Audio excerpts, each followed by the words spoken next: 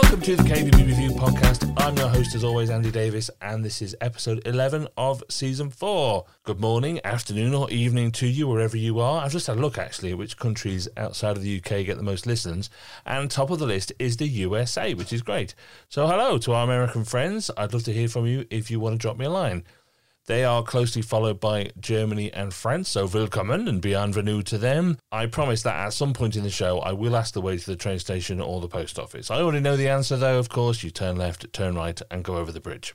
The reason I bring up our international listeners is that this week's show is all about changes in EU competition law. Now, please don't touch that button. I promise it's worth listening because it deals with a subject that has been winding up KBB retailers for years, and that's the price of stuff on the internet. The law is changing, and it will be adopted in the UK too, to mean that suppliers can charge different prices for different channels. In other words, the investment you make in them as showroom retailers could now finally be rewarded with a lower price than they're charging their online retailers.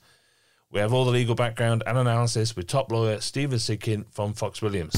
But first, if you enjoy the KBB Review Podcast, then I need your help to spread the word. Obviously, you get all your colleagues, all your industry friends to listen, but it would also be great if you could follow us on your podcast app of choice, such as Apple Podcasts or Spotify. And while you're there, leave us a nice rating and review. Just search KBB Review, all one word, and you'll find us. The endorsement of others really encourages them to give us a go.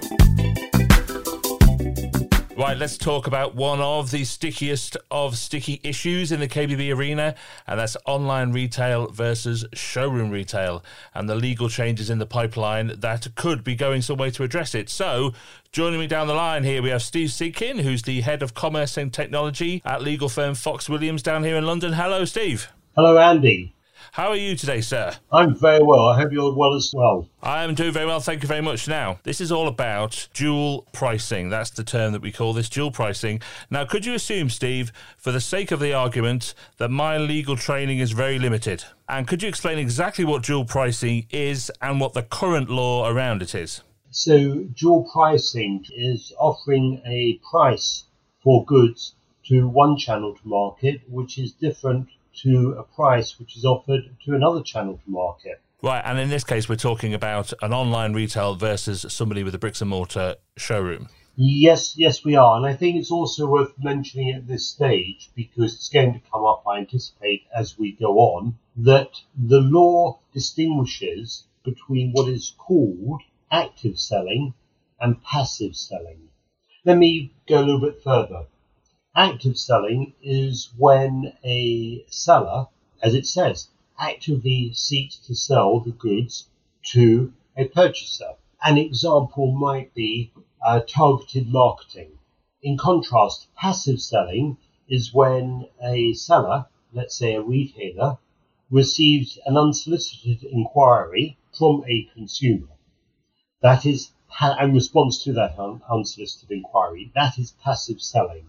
So I mention that because I anticipate it's going to come up. Right, okay. So right now, here and now, April 2022, what can suppliers legally do or not do in terms of the prices it charges different channels? Good question. In short, competition law at the moment, that is EU competition law as well as UK competition law, is angled towards trying to certainly support, if not protect, the online channel. Why? The answer to the why is that the law we have at the moment was drafted in the late noughties at a time when selling using the online channel was not as prolific as it is today.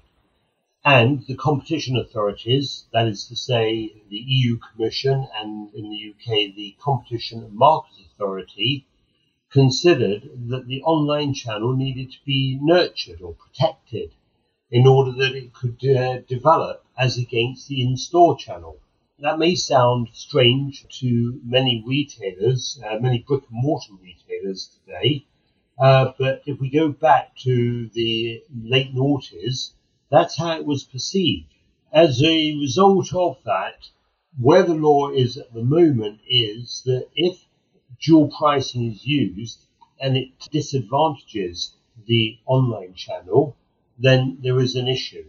because that is starting to result in an infringement of competition law, and we then have to consider whether we're dealing with active selling or passive selling. So, if active selling was taking place, if, for example, there were highly targeted emails going out, that would be active selling. We could well be okay in terms of dual pricing there. But usually, when we're talking about the online channel, we're talking about passive selling. The website is sitting there, or there might be an advertisement which appears on mobile phones or on laptops or in the midst of newspaper articles that someone's reading online. How targeted that is an open question, but more often than not, it comes within what is called passive selling. And if as a result of different prices being offered to the online channels or as opposed to the offline channel, in store in other words, if as a result of that online sales are disadvantaged, then that's a restriction on passive selling, and essentially that amounts to what is called a hardcore restriction on competition. Upshot is this: parties engaged in hardcore restrictions, they can be fined by the Competition and Markets Authority, they can be fined by the EU Commission. The agreement which they enter into, so probably agreement between manufacturer and retailer, that agreement is unenforceable.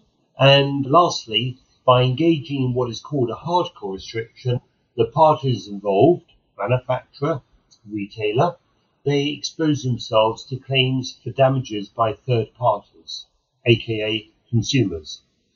So there's a lot there to be careful about. That's the best way of describing it. And that's where the law is at the moment. So in short then, let's try and put this in a way that is a hypothetical example. I make dishwashers, and I want to sell dishwashers to showroom retailers, and I want to sell dishwashers to online retailers. But clearly my showroom retailers invest in the product, they invest space in their valuable showroom to display these products. The law at the moment says I can't charge them less, I can't give them an advantage in their margin because of the current law. That is correct. So that's been the case for 10 years or more. Yep. But there is a big change coming down the line, isn't there? So we know what the current situation is. Outline for us what the changes are going to be. So from 1 June of this year, the law is changing to the extent that dual pricing may be exempt from infringing competition law. So, first of all, within the European Union, and I will mention in a moment why I reference European Union, a product intended to be sold offline will be capable of being sold at a lower price to, for example, a retailer than a product intended to be sold online if the price difference reflects the difference in investments made or costs incurred in both the in-store and online channels. Therefore, a supplier wanting to reward or incentivize a retailer for its offline sales, its in-store sales, may sell the product at a lower price than the same product is intended to be resold online. I've spoken there about the European Union, and I distinguish that from the position so far as UK law is concerned. Last month, March, the Competition and Markets Authority closed its consultation period in respect of the change in competition law, which will come into force on 1 June of this year. It is expected that the Competition and Markets Authority will adopt the same position concerning dual pricing as the EU Commission has adopted. And this is because the CMA has recognised the difficulties faced by retailers, high street retailers, in competing with online sellers. Which is the exact opposite of how this law was set up in the first place. Correct. Last point to bear in mind is this. I referenced the EU. Why? I do understand and appreciate that not many high street retailers will be selling on the equivalent of high streets in the European Union, except, first of all, some will be selling in the Republic of Ireland, and the Republic of Ireland is, although sometimes we perhaps forget it, part of the European Union. It's a member state of the European Union. It is subject to EU law, and therefore a retailer in the Republic of Ireland is subject to EU law. A supplier to a retailer in the Republic of Ireland is subject to EU law. Secondly, we have Northern Ireland, and Northern Ireland represents the centre of a Venn diagram because we have a union of the United Kingdom, England, Wales, Scotland, Northern Ireland, and we have a union of the European Union, which is all 27 member states of the EU, and the centre of that Venn diagram where the two unions overlap is Northern Ireland. The result is that when it comes to Northern Ireland, businesses in Northern Ireland are subject to EU competition law. So if we were to find ourselves in a situation, which I don't think we will when it comes to dual pricing, that the CMA, the Competition and Markets Authority, was to adopt a different position to the EU Commission, they could make life very interesting when it comes to dual pricing so far as Northern Ireland is concerned. But I don't think we're going to get there.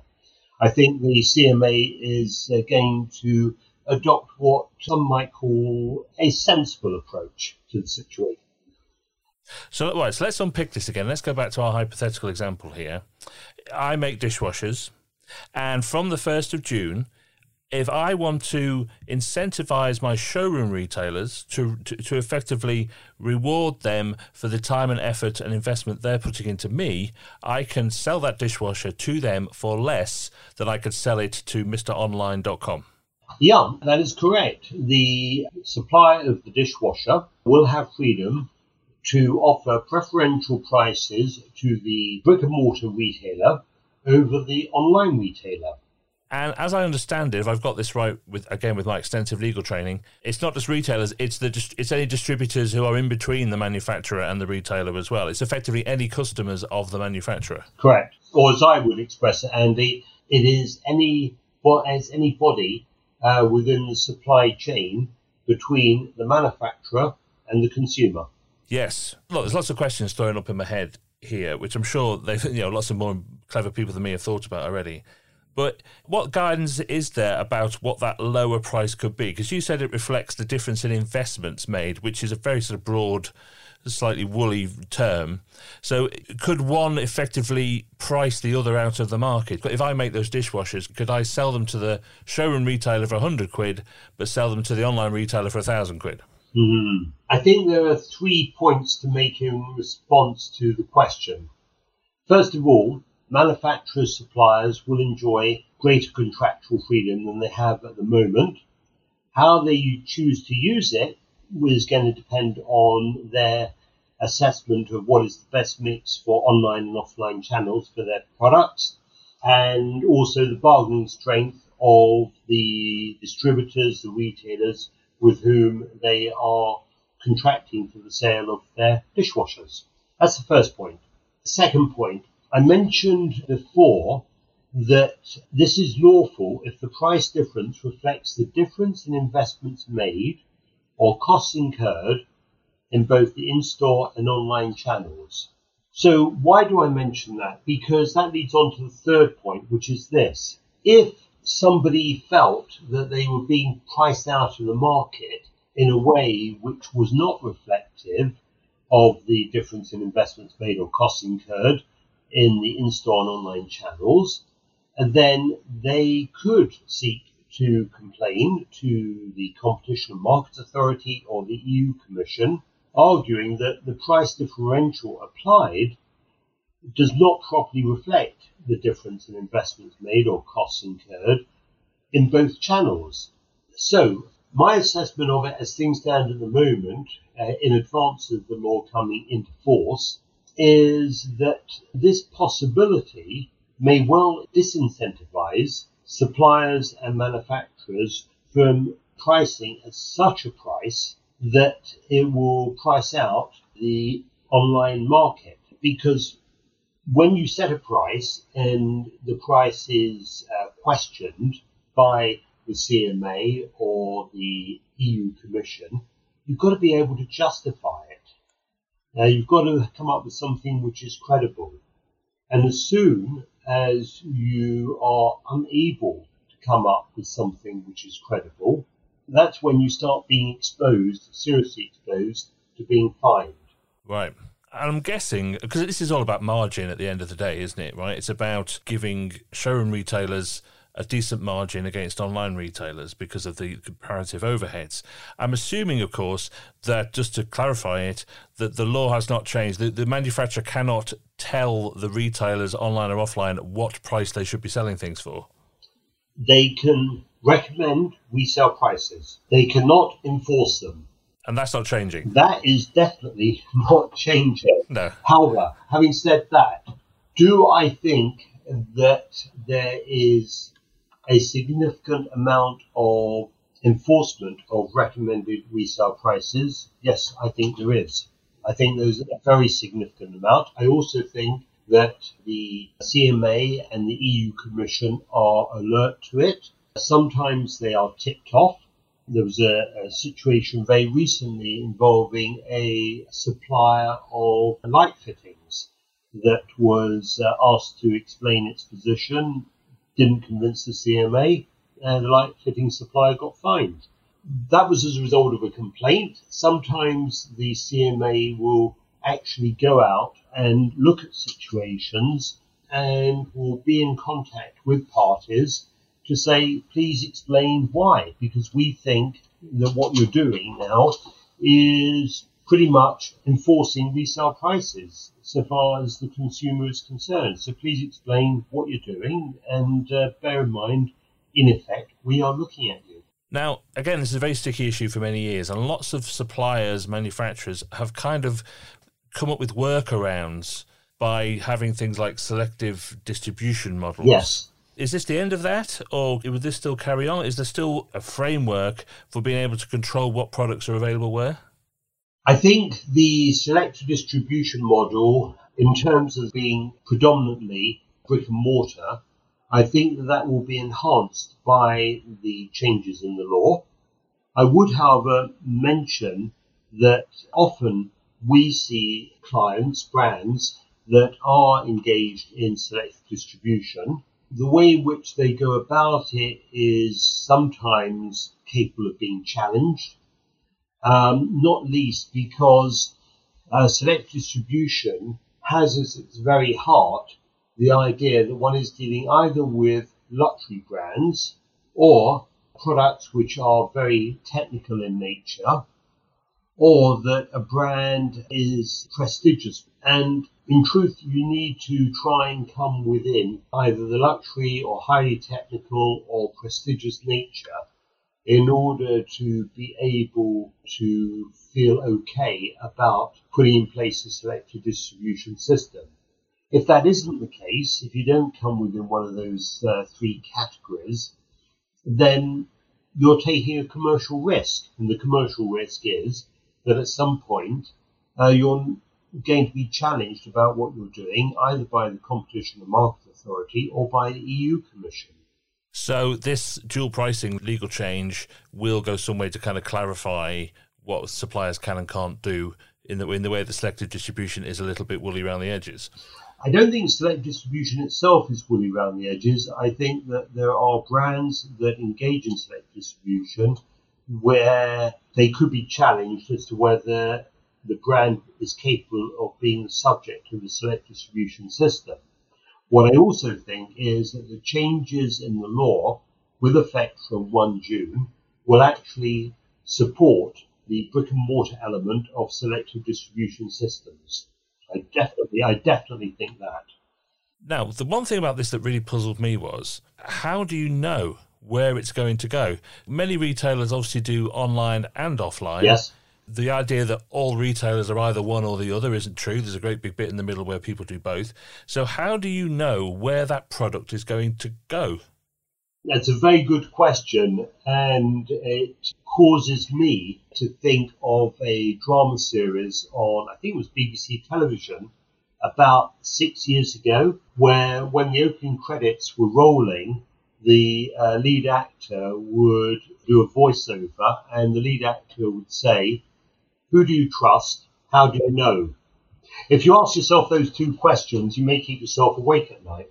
But the essential point is this, and this is something that we have discussed in our group here at Fox Williams, where we're looking at these changes in the law. And we have asked ourselves, how could you, the supplier, be confident as to where your products are going to end up being sold? Good question. And I think part of the answer might be good old-fashioned barcodes. That might be the answer. Part of the answer might be using software to monitor websites used by your stockists. I'll come back to that in a moment. It may come down to a simple assessment that do I really think, as I'm the supplier, that particular retailer is selling so much in store as opposed to online? So essentially giving something a sense check. And I mentioned the issue of using software to monitor websites. Great care is needed by a supplier when doing that. There have been instances over the last few years where both the CMA and the EU Commission have looked at such software, particularly where in truth it is being used in order to monitor the price at which retailers, for example, are selling to consumers. And it's been done by the suppliers in order, in effect, to try and enforce resale prices. And where this has happened, and where the CMA or the EU Commission has identified the use of such a software, which I think is called spider software, they have been very critical of the suppliers in question. Very critical indeed, and that has in turn led to, I think, increased fines on the suppliers in question. Is that a very legal explanation of the phrase "can of worms" there, Steve? Yeah. Yeah. I mean, look, I suppose that the extreme version of this is, if you're a big online retailer, of which there are many, could you open up one or two showrooms somewhere in the country just to get... You could order everything through those two showrooms at a lower price, but they all then go off to a warehouse to be sold online? That is possible. It goes to the issue of, so far as the supplier is concerned, how does it check that something is happening, that it expects to happen? In other words, that stock is moving through the advantaged channel from a pricing perspective, rather than through the online channel, which has not been priced advantageously. In other words, that the reseller is trying to take advantage of the lower price at which it buys on the basis it's going to sell in store in order to shift dishwashers, as we were speaking about before, through the online channel. So if there's a 500 square foot retailer shifting 1,000 dishwashers a week, then a red flag is going to go up. A red flag is going to go up. We sometimes, in Fox Williams, we sometimes talk about the sniff test. Does it pass the sniff test? Or as I mentioned a few minutes ago, giving the situation a sense check, does it seem that it makes good sense that this is what is happening? And the situation you've described, a 500 square foot retail unit, shifting 1,000 dishwashers, doesn't sound right. The man on the Clapham omnibus. Yeah. Yes. I suppose that is the question here, isn't it? As whenever there's any legal changes, and it sounds great, and it sort of answers a few questions and it addresses some issues, but I think the question everyone always wants to know is, how is it going to be enforced? How is it going to be policed? Who can I complain to? How likely is it that that complaint will be upheld? Is it going to take years to go through a legal process? How is this going to actually be enforced? Good question. Here in the UK, we're expecting the CMA to provide some guidance between now and 1 June. Certainly, I'm hoping they're going to provide some guidance. I think that apart from the guidance, it is going to be policed and therefore enforced in the following way. I think that retailers who feel that they have been disadvantaged, if they feel strongly enough about it, they may well be able to entrap suppliers. We use increasingly communication which is capable of being tracked, it's capable of being monitored.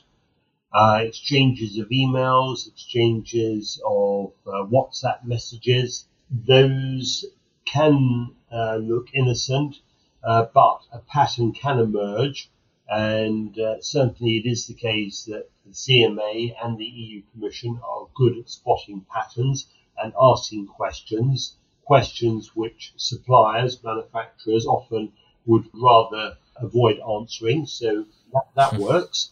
So we can expect, I think, monitoring effectively, not self-policing, it's policing by the market, the retail market, where retailers feel they've been disadvantaged.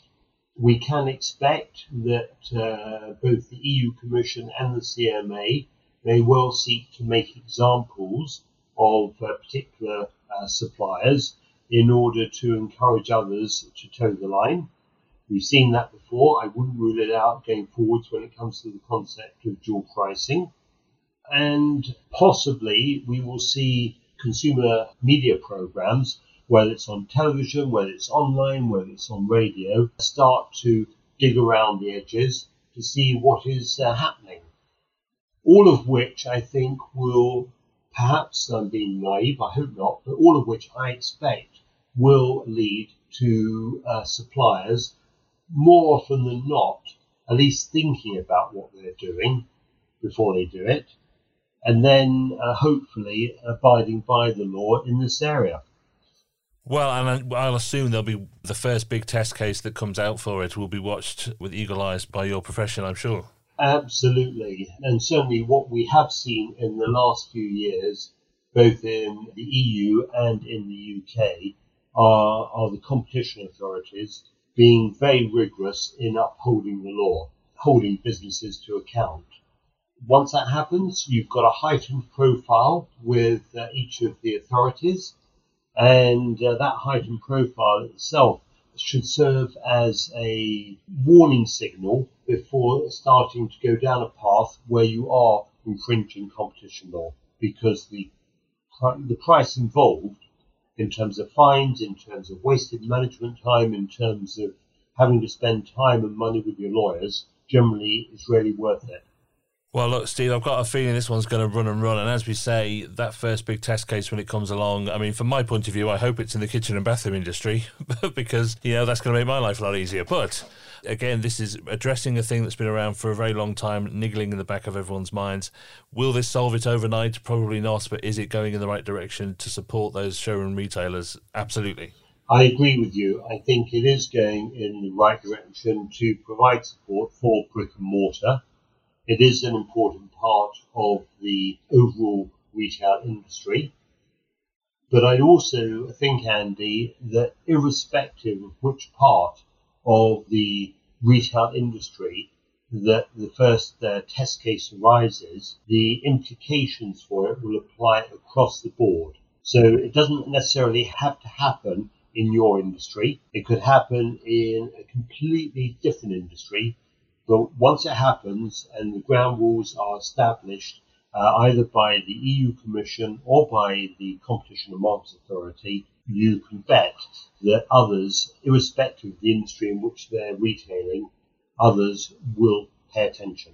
Well, look, Steve, this is going to run and run. So when that test case comes along, we'll get you back on to pick it to bits for us. But until then, thank you so much for your time. Thank you very much indeed. So there we are. Huge thanks to Stephen Seekin there. Half an hour's free legal advice for you. We're nothing if not generous here at the KBB Review Podcast. And could this whole legal change go some way to fix the imbalance of internet pricing? The principle is there, I guess. It's certainly there. So who knows?